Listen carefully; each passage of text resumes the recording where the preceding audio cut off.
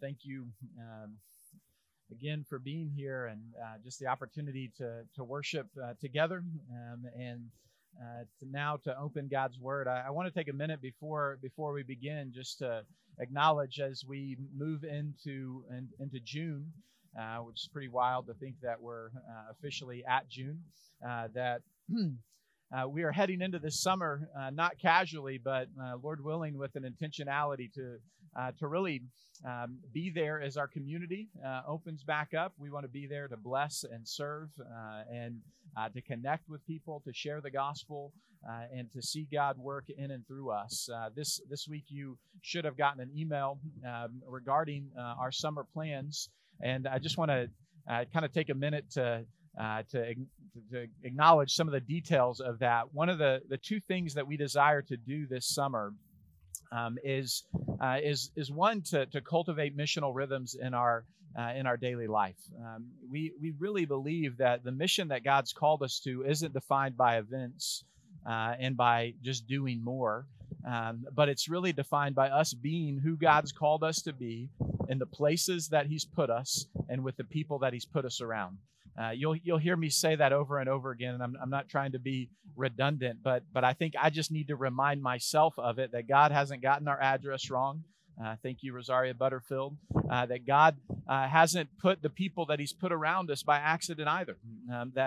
That's where God's put us, and that's the mission that God has for us as we seek to be a family, not just like a family, but at TCC we are a family of missionaries living intentionally with the gospel and as servants, seeking to draw near to those around us and love them as we seek to declare and display the gospel. And so we want to cultivate missional rhythms, and tangibly, we don't want to just talk about that in the abstract, but we want to put some content before you so that you can think and chew on it, and then we want to have some time to discuss together throughout the summer. So in June, we have 5 Wednesdays in June, and on 3 of those Wednesdays within our small group context, sometimes we'll be together. Like this Wednesday, we'll be at actually Gallup Park for our first time together, the first Wednesday of the month, hanging out. But we'll, instead of just hanging out and talking the whole time, we'll have some time to discuss and kind of equip through our content. We want to look at what it means to know our neighbors. We want to look at what it means to share our faith. What it looks like to cultivate some missional rhythms, what we're going to call the bless missional rhythms. We'll unpack all of that. And we decided, rather than to kind of come on Wednesday night and get a bunch of teaching and equipping, that we wanted to put it in your hands for you to kind of walk through at your own pace. And so there's a resource that we have access to called Pathright. It's just kind of an online platform for you to read the content, watch some content on your own. I think if you give an hour each week, you'll be able to cover the content that's there, and then come to discuss. Again, the purpose of this isn't to give you homework during the summer. I know some of you are like, I've already got enough things to catch up on, but we want to give you something to kind of discover and reflect on it on your own, and then come to discuss. So some of you guys have been a part of those reverse classes where you watch the content ahead of time and then you go to the lab.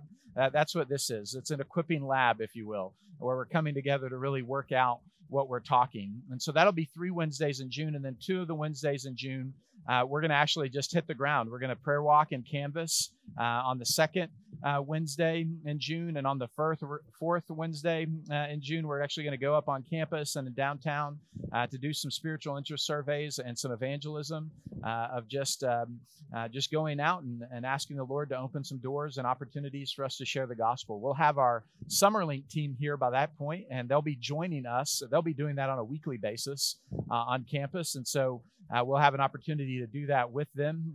Maybe you're thinking to yourself, Michael, you're nuts if you think I'm going to go talk to a random person on campus about Jesus. And that's okay. You can come and just watch. And then as you watch, you perhaps might be surprised to see how God gives you the openness and the boldness to engage in some of those conversations. And so we'll talk through all of that, but that's really the first part of the equipping that we want to do in June. There's some other content that we'll look at later in July and August that we'll talk about over the next few weeks. But the goal and the desire in all of that is to equip our minds as well as to equip our heart and our hands to be about living missionally, which means living intentionally with the gospel in the places that God has put us and the people that He's put us around. That's the first thing. The second piece this summer that we want to do is we want to serve our community. You know, it was a little over a year and a half ago when we launched TCC. On one hand, that seems like an eternity, and just the other day, it seems like we were just down the road at Baugh Elementary meeting. Before we had our first service, we said as a church plan, as a launch team, that we wanted to be a church that was known for serving before we ever had our first service. And by God's grace, I think that was true of us as we served our community. As a church, we believe that God's called us not just to seek our own good, to build up the body, but to seek the good of our city and to seek the good of our community by tangibly, with no strings attached, loving and serving people in our community with the desire to display the love of Christ in the way that we serve. And so we're going to be doing some park outreaches and on the 4th of July, a block party, as well as worship outside on the 4th of July. This year, the 4th of July is on a Sunday. And so we'll worship outside at the park and do a block party and some different outreaches that we'll just seek to tangibly bless and care for people. We have a backyard Bible camp that we'll be doing in our community that we'll be inviting others to as well. And then the one other date that I really want to put on your calendar is Serve A2I, Serve Ann Arbor and Ypsi. We'll be partnering up with the City of Ann Arbor and the City of Ypsilanti, nonprofits in our community, as well as small businesses in our community with this simple offer. Hey, no strings attached. What can we do for you? And after the initial conversation goes of like, what do you really mean that? Like, what's the hidden deal? Like, is this bait and switch and bait, whatever one that is? How does this work? That's really no strings attached. And in 2019, we didn't get to do it last year because of COVID. We were able to serve over a dozen different entities, city, nonprofit, small businesses, just to tangibly bless and love on our community. And so that's July 21st to the 25th. That'll culminate with a celebration and worship outside as well. We'll have some of our partners that support us as a church that'll come and be a part of that with us. But it's not just something that we want others to come in and serve us. I want to ask you to make it a priority to serve, whether it's taking time off to be a part of that week, serving in the evening, especially on the weekends. We're excited to see how God uses us as we cultivate missional rhythms and as we serve in our community. And so maybe as you look at those dates and process all of that, our desire isn't to overwhelm you with a bunch of stuff. We've tried to keep a lot in the normal flow of our Wednesdays with a few serve opportunities in July, with August being a time where we're going to be doing some other canvassing and things like that as we gear up for the fall. And so we want to see God work in us. This is a time, I believe, for us in our community and for us as a church, not to hold back and wait and see how things unfold and open up, but for us to press ahead faithfully, being there to serve and love our community and to share the gospel. And so I'm excited to see what God does and how he works in and through us. So just a word for you as we think about what's ahead over the course of this summer. Well, today we're going to continue in our study in the Minor Prophets, looking at God speaks, hope in the darkness. And we're going to be in Zephaniah.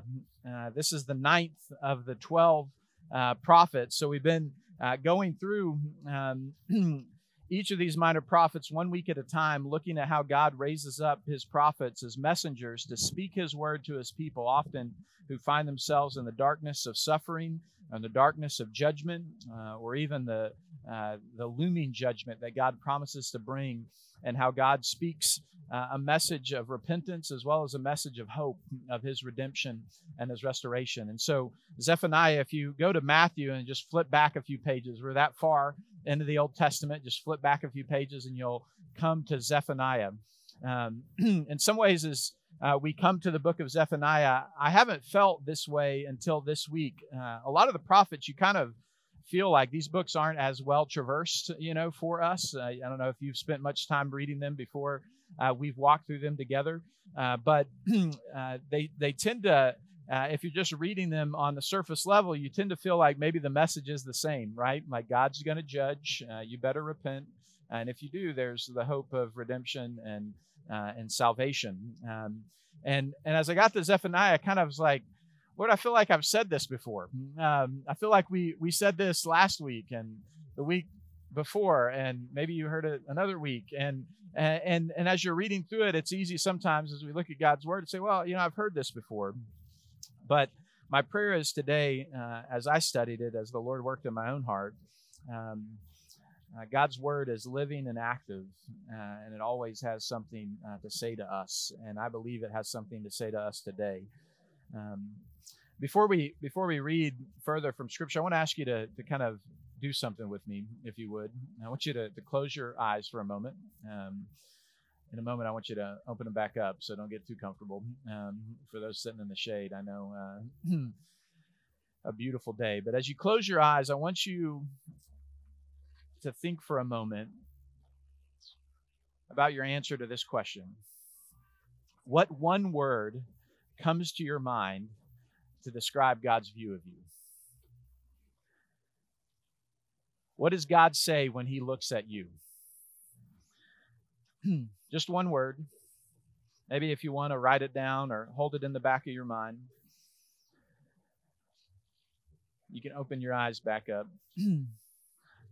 I believe as we reflect on Zephaniah, we're going to be reminded of how God views His people, of how God sees us, and how there's hope to be found in the way that God looks upon those whom He calls His own. I really think we spend most of our life struggling to answer that question. And if God isn't the subject of the question, it's often we're worried and thinking about what somebody else thinks of us and what somebody else says about us. But the most important person to worry yourself about is what God says about you, how God views you and me. And Zephaniah is going to give us that answer. Zephaniah is a contemporary of a few other prophets. We looked at Habakkuk last week, and one of the other major prophets in the Old Testament, Jeremiah. Zephaniah, Habakkuk, and Jeremiah are all writing in and around the same time, give or take probably 20 or 50 years.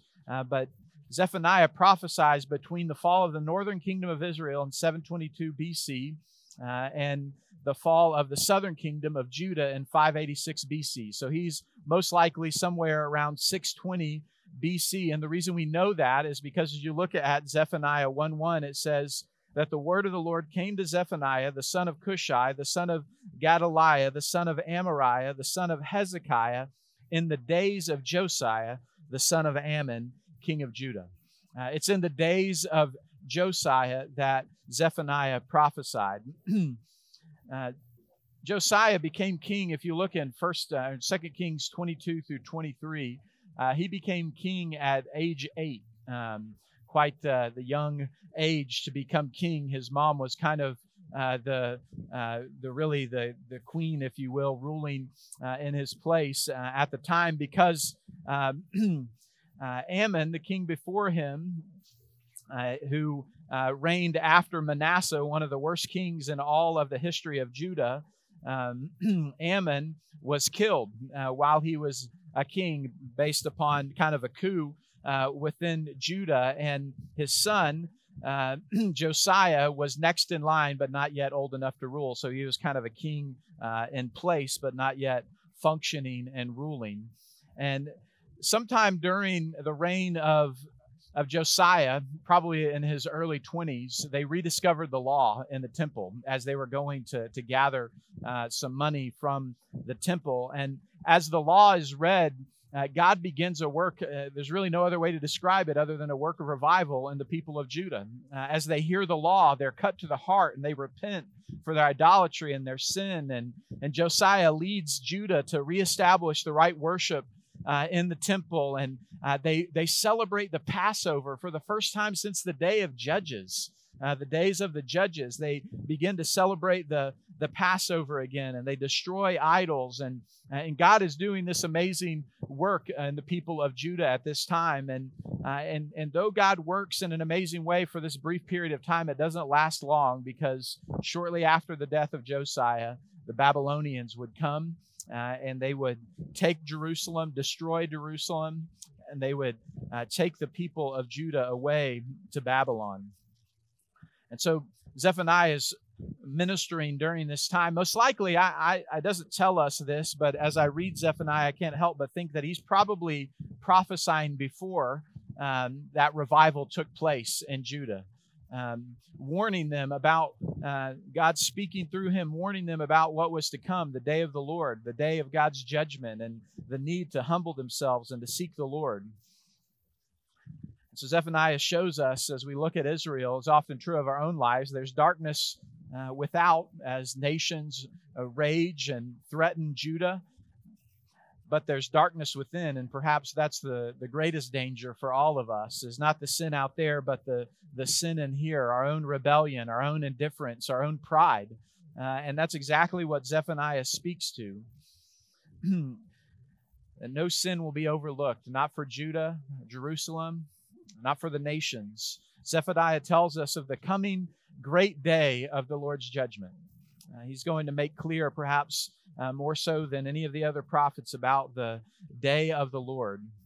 But he also tells us of an unexpected joy that's found for those who humble themselves and seek the Lord. So as we think about how to sum up the message of Zephaniah, I think it can be summed up in two seemingly contradictory words. The first word is judgment, and the second word is joy. Judgment and joy. In Zephaniah, I believe the message of hope that God speaks to his people is the hope of his joy. But first, judgment.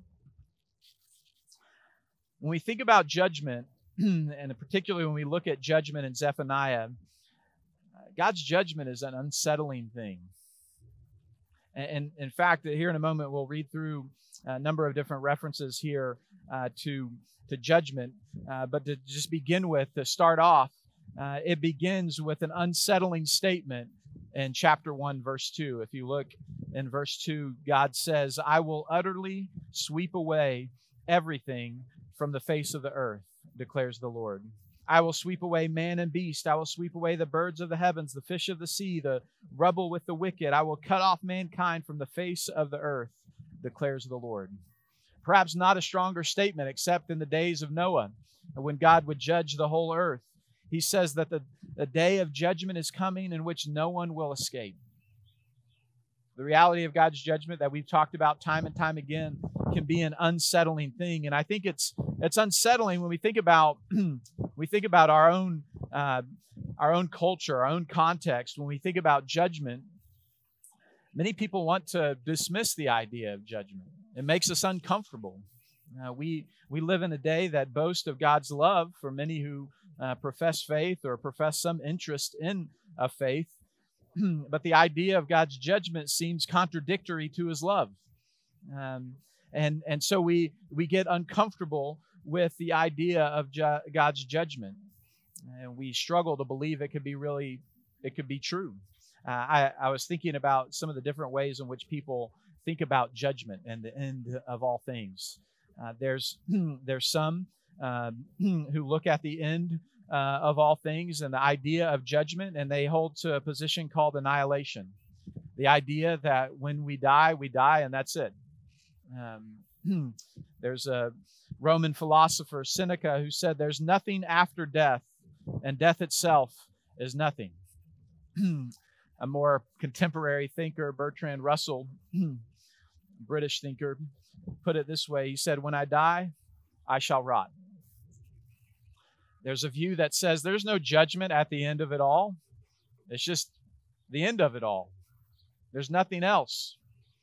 And so from that flows a thought that says that then in that case, there's nothing that's really animating how we live now except interest in self.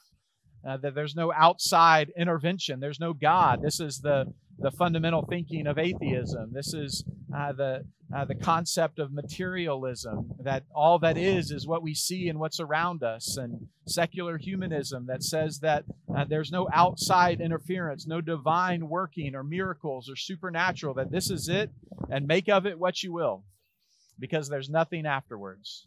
So some dismiss judgment, saying that there's nothing in the end except annihilation. Some, perhaps particularly Eastern religions and thought, say that we have reincarnation, the idea that the soul is rebirthed into a new body, often carrying little memory from the past life, but depending on the good or the bad that you do, you may have a better or lesser social position in the next life, and depending on the system of thought, continues on until there's some broken, until that cycle's broken through reaching some type of enlightenment or living enough at a high enough position that you reach, some type of eternal bliss and nirvana. So some say, yes, there's judgment, but, it just goes around, comes around, goes around, comes around until you do it well enough or enlightened enough, and then on to eternal bliss. So judgment isn't denied, but it's seen as cyclical, and judgment is always in this life, never in the next life. And then I think perhaps what's most tempting, even for people who profess faith in Christ to believe, is the idea of universalism.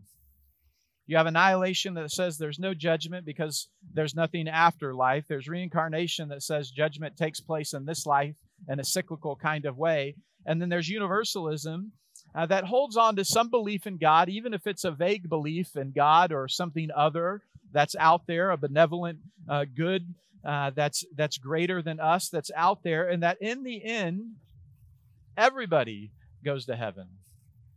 No matter what you believe, no matter how you've lived, everybody gets in. Admission's free. So if you want to believe in God and follow Christ in this life, great. If you want to do something else, we're all headed up the same mountain, and we're all going to get there in the end. So there's no judgment in universalism. There's only a heaven of sorts to be gained. So that's how the world looks at the idea of judgment. But I want to submit to you that none of those three systems of thought reflect what God says, nor do any of those systems of thought reflect the character of who God is and the hope of what God offers us. You see, as we look at Zephaniah, we're going to see that there's no nation or person that's exempt from God's judgment. Judgment is happening, God says. He brings judgment in this life in various ways. But no matter what comes in this life, if his judgment seems to be delayed, wait for it, he says. Judgment is coming.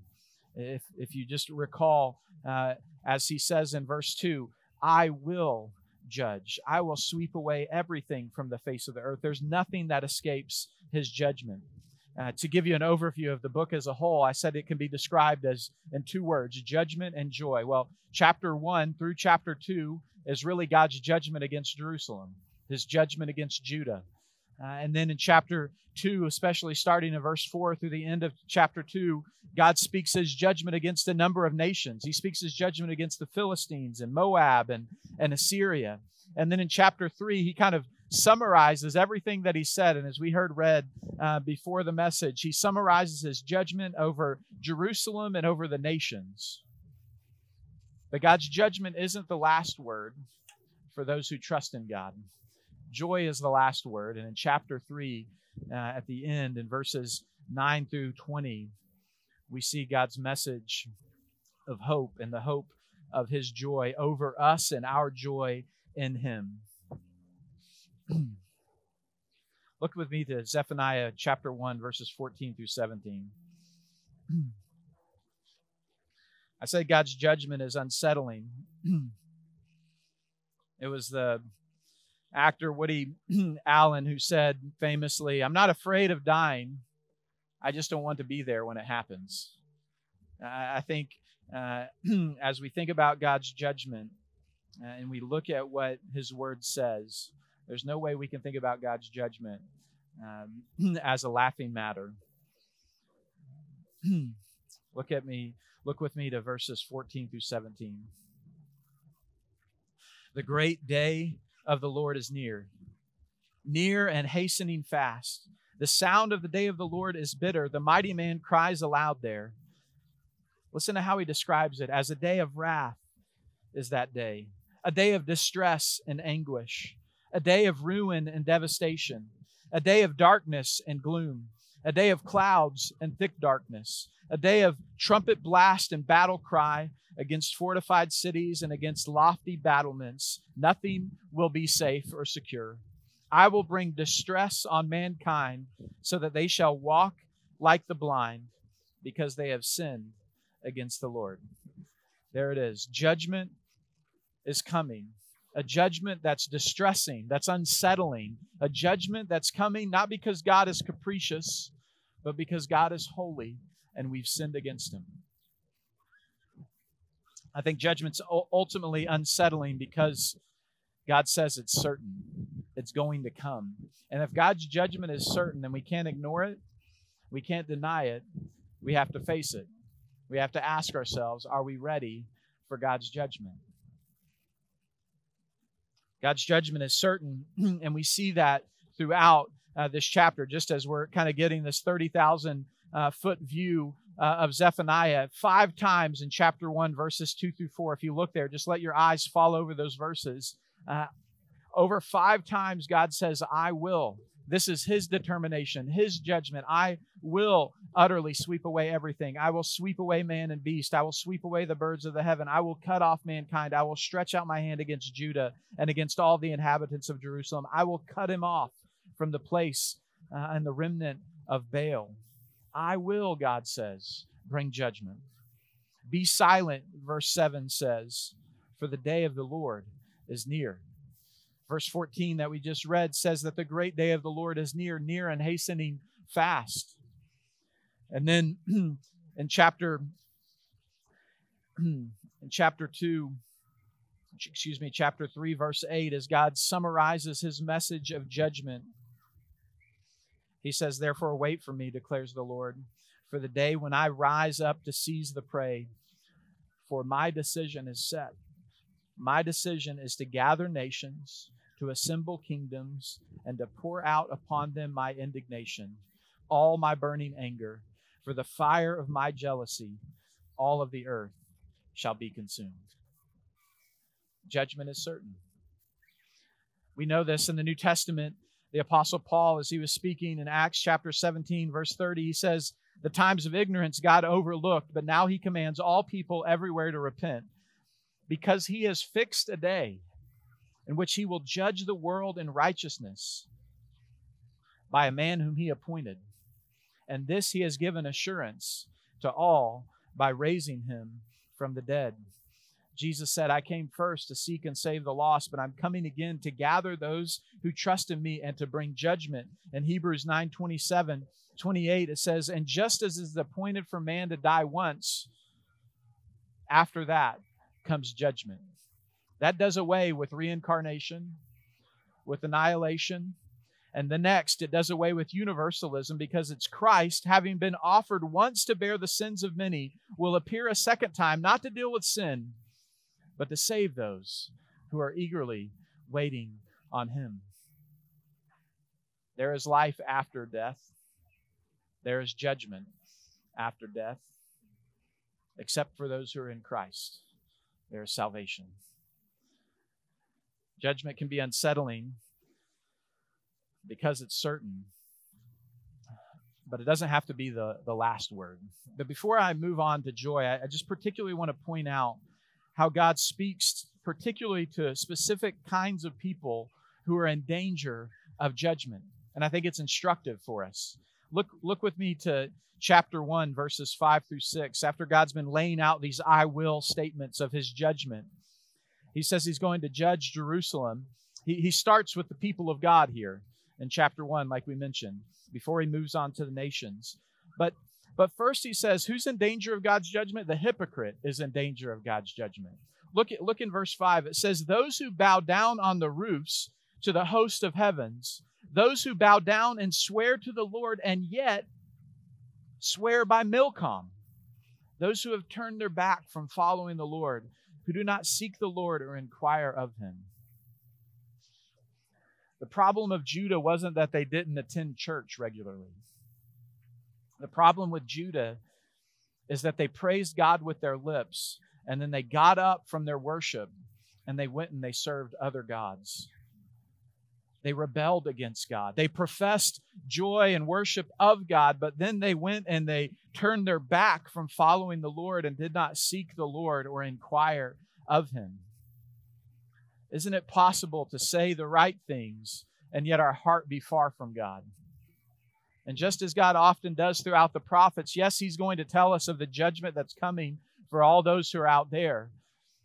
But He says, look first at home, because judgment begins with the household of God. God's going to judge His people who profess one thing and then live another way, who are hypocrites.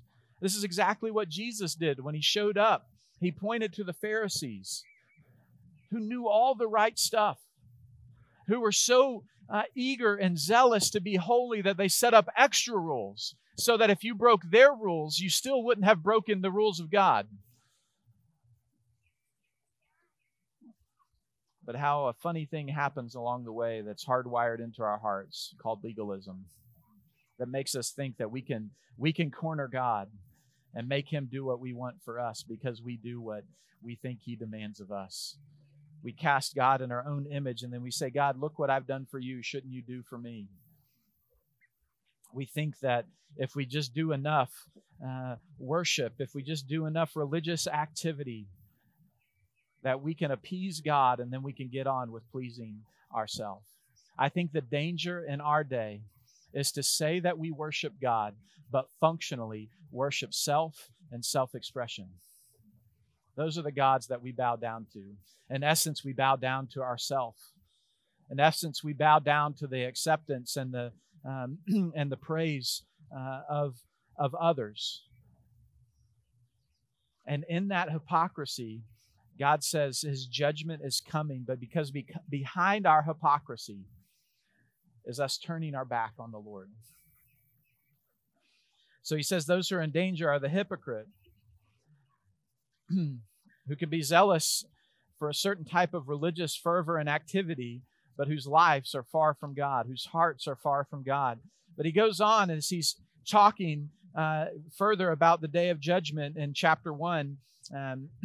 He says that in verse 7, the day of the Lord is near. The Lord has prepared a sacrifice and consecrated His guest, and He's going to bring His judgment. And it says in verse 12, at that time I will search Jerusalem with lamps, and I will punish the men who are complacent. Those who say in their heart, the Lord will not do good, nor will He do ill. Their goods shall be plundered, and their houses laid to waste. Though they build houses, they shall not inhabit them. Though they plant vineyards, they shall not drink wine from them. God says that His people became complacent. Particularly, He's going to say here, because they had enough stuff, they were trusting in their stuff, they said, don't worry about judgment. God's not going to do bad. He's not going to do good. Just get on with living. As He goes through verses 14 through 17, we already read it. He says judgment's coming, but listen to verse 18. Neither silver nor gold shall be able to deliver them on the day of the wrath of the Lord. In the fire of His jealousy, all the earth shall be consumed. For a full and sudden end He will make of all the inhabitants of the earth. We become complacent when we get content with our stuff. We become complacent when we begin to think small thoughts of God. We become complacent when we get numb to our sin, indifferent to our sin. It says we're in danger of judgment when we say one thing and live another way. That's hypocrisy. But we're also in danger of judgment when we're complacent. When we say, I hear what the Bible says, but nothing happened the last time I sinned. I got away with it. Didn't seem to change much. I know what God's Word says, but I hear other people think differently, so what's the big deal? Live and let live. God says, be wary of your complacency. And then He goes on to say, as He describes the nations in chapter 2, He's going to go through them, and for time we won't talk all that He says about the Philistines or Ammon, or He goes on to talk about Moab and how He's going to bring judgment on them. Verse 15 kind of sums it up, and there's a few places in chapter 3. He says that those who are in danger of God's judgment, not only the hypocrite and the complacent, but the prideful. the prideful. He says that this is the exultant city. They lived securely. And notice our problem is sometimes what we're saying to ourselves. Did you notice what the complacent said? They said, God will neither do ill or won't do ill. Notice what they say here. The prideful say in their heart, I am, and there is no one else. What a desolation she has become, a lyre for wild beasts. Everyone who passes by her and hisses and shakes his fist. God says that those who say to themselves, I'm self-sufficient, will be undone. Those who say, I am, and there is no one else. Those who say, I've got this, I'm sufficient in and of myself. God says they will be brought low. In chapter 3, as God once more summarizes his judgment to come, God says as he warned his people of judgment that was coming, he thought, surely, verse 7, you will fear me, and you will accept correction. I've had this before with my own children as I've tried to correct them. I'm like, surely you're going to listen to me. You know, I've had this happen with both of my children, or my older two. I've said to them, either do what you're told or you're going to have consequences. Do you want to sit there and enjoy your meal and have dessert, or do you want consequences? And you know what they choose? I want consequences, Dad. I'm like, surely you'll receive my correction and eat the dessert. Like, it's good. I would choose dessert all day, every day. I would choose dessert over correction. I hope you would too. But the truth is, we often are like children, choosing correction. Surely I thought you would accept my correction, and then your dwelling would not be cut off. Double snow cone, right? Like, if you know Brian Regan, you'll appreciate that. According to all that I've appointed against you, but all the more they were eager to make all their deeds corrupt. Oh, how in pride we puff ourselves up against God. And we say, we know better. I am, and there is no other. That's what God says of himself. Our pride is honestly at the heart of our idolatry. He goes on in verse 11, he says, on that day in judgment, you shall not be put to shame, speaking of those who trust in the Lord, because the deeds by which you have rebelled against me, that's the mercy and grace of God. For then I will remove from your midst your proudly exalted ones, and you shall no longer be haughty, prideful in my holy mountain.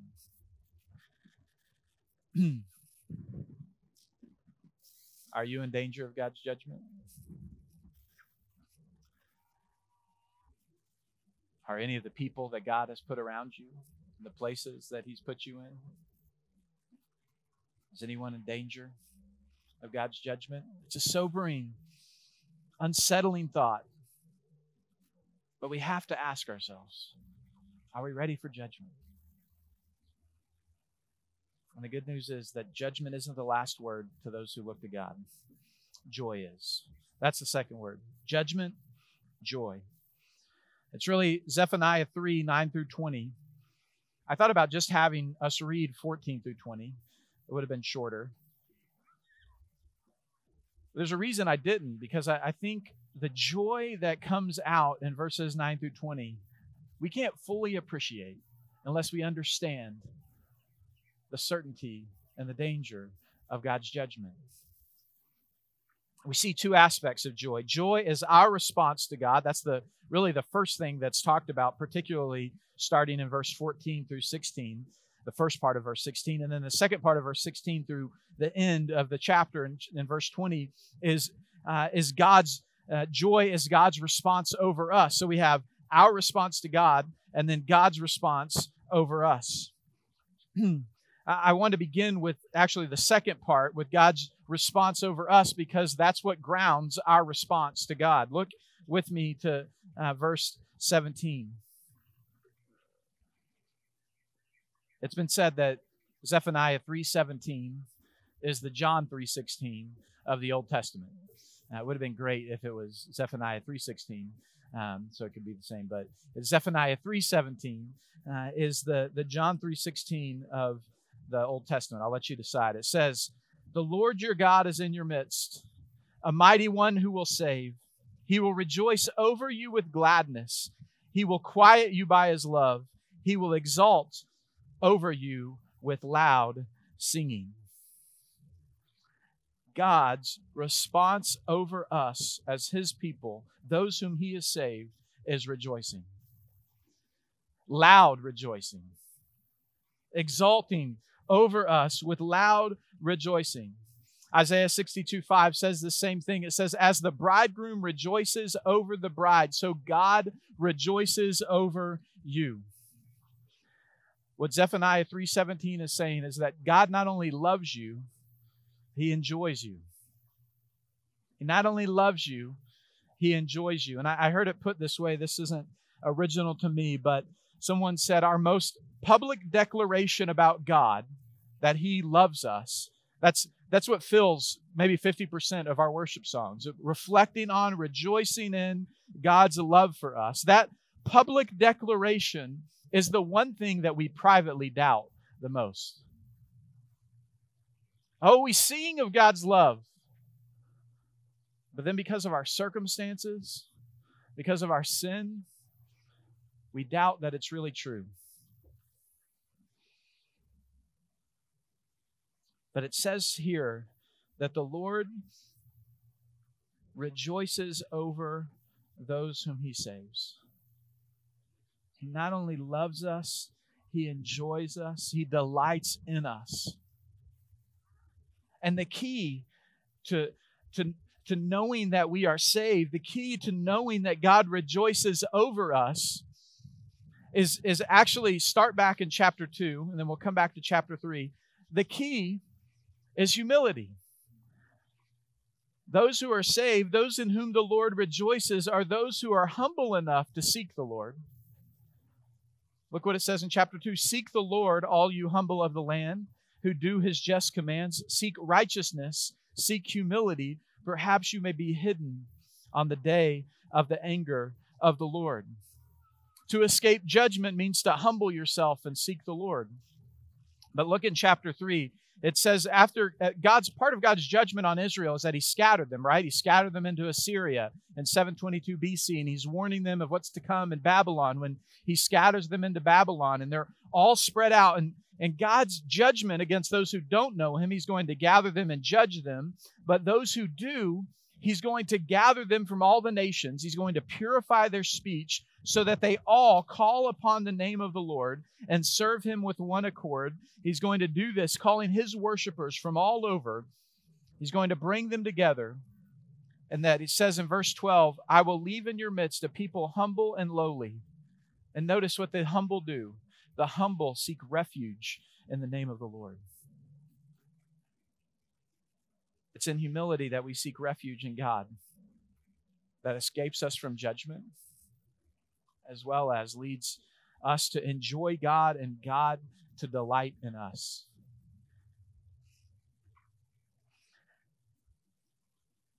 It almost seems too good to be true that God rejoices over us, that he sings over us.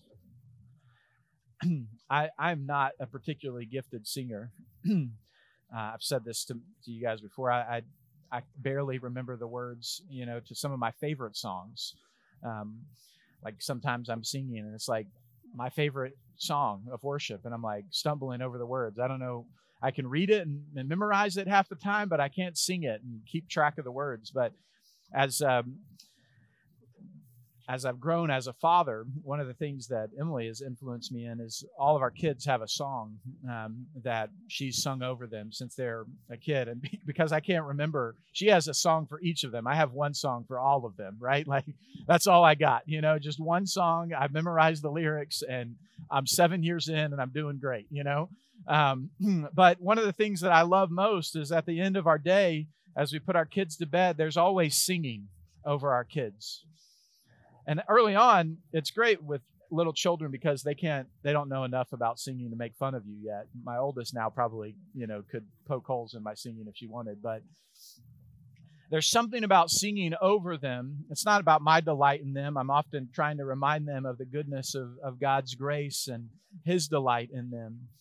But just as we sing over them at the end of the day and we're reminded of God's love, As I read Zephaniah this week, I thought about all the times as I've sung to my kids and prayed that they might know the words that we sing in their own hearts. How God does that over his children is what Zephaniah 3 says. That he sings over us. That he rejoices over us. If you're in Christ, I don't know what you thought at the beginning of this message, what one word came to your mind, but if you're in Christ, what God says of you, not only says of you, but sings over you is joy. He rejoices.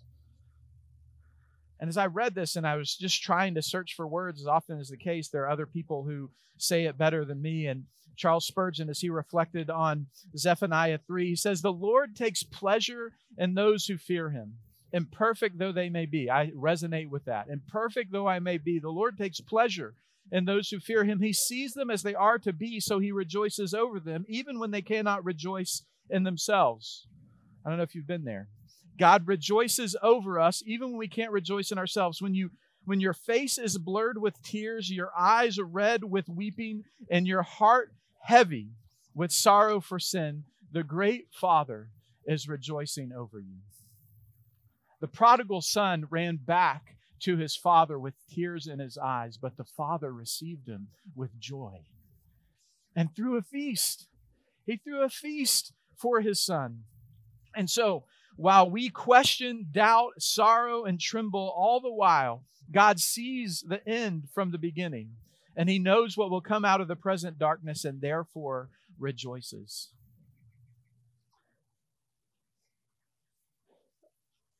Another commentator says we must banish from our minds forever any thought that God admits us begrudgingly to himself, that he saves us begrudgingly, as if there's a loophole that God did a workaround and he let us in just this one time, It's, like we got a special deal at AT&T, that other people didn't get. I think that's the commercial. It's not like a loophole that God found for us. God himself, the righteous and holy judge, puts Christ forward in our place for our sin. And that when we trust in him, he welcomes us and throws a feast. He puts a ring on our finger. He kills the fatted calf. He throws a party. He shouts in rejoicing. And he leads in the festal dance. He leads the party in rejoicing over his child coming home. God delights to save, and he delights in those whom he saves. It's interesting to think about this, that he looked at creation and he rested. He looks at those whom he saves and he sings. He delights. And the reason that God can delight in us is not because he worships us. He can delight in us because in saving us, he reveals his glory. In saving us, he reveals the fullness of who he is, because he didn't pass over judgment. He poured out judgment on Jesus in our place. And he gives us real and lasting joy when we take refuge in him. Joy is the final word for those who trust in God.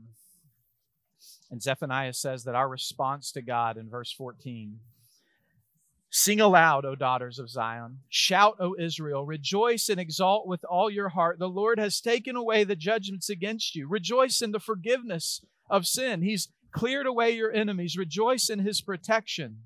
The King of Israel, the Lord is in your midst. Rejoice in his presence. You shall never again fear evil." Our response to God's joy over us is joy in him. And not only joy, but he goes on to say, on that day it shall be said in Jerusalem, "Fear not, O Zion." If God rejoices over us, what do we have to fear? Not only fear not, but press on. Do not grow weak and weary. Let not your hands grow weak, he says. So when we feel overwhelmed, whether it's because of our circumstances or because of our sin, God says, let not your hands be weak. Press on and worship. God is worthy of our worship, even when we don't see his hand at work, or even when we don't feel his presence near us. rejoice in Him. Press on in worship. But to conclude, to wrap up our time, press on in a surprising way. I believe what Zephaniah, as we connect Zephaniah to what God says in the New Testament, he's actually telling us as we respond to joy in God that we press on, we grow not weary or let our hands be weak, but we press on, I believe, actually in mission. You say, Michael, how do you get there? Look at chapter 3, verse 9. God says that at the end of time, He's going to change the speech of the peoples to a pure speech, that all of them may call upon the name of the Lord and serve Him with one accord.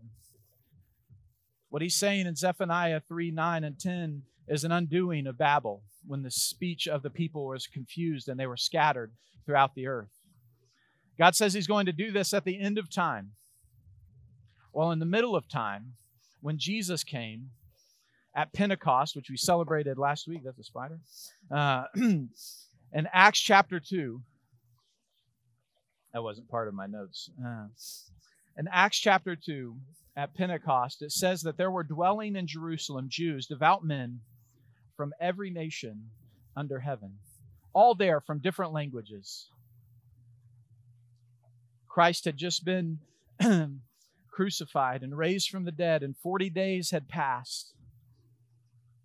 And it says at the sound of the multitude, as they came together, they were bewildered because each one was hearing them speak as in his own language, as if God, through dropping fire down from heaven, was purifying the speech of the people so that everyone heard the message in his own language. They thought they were drunk.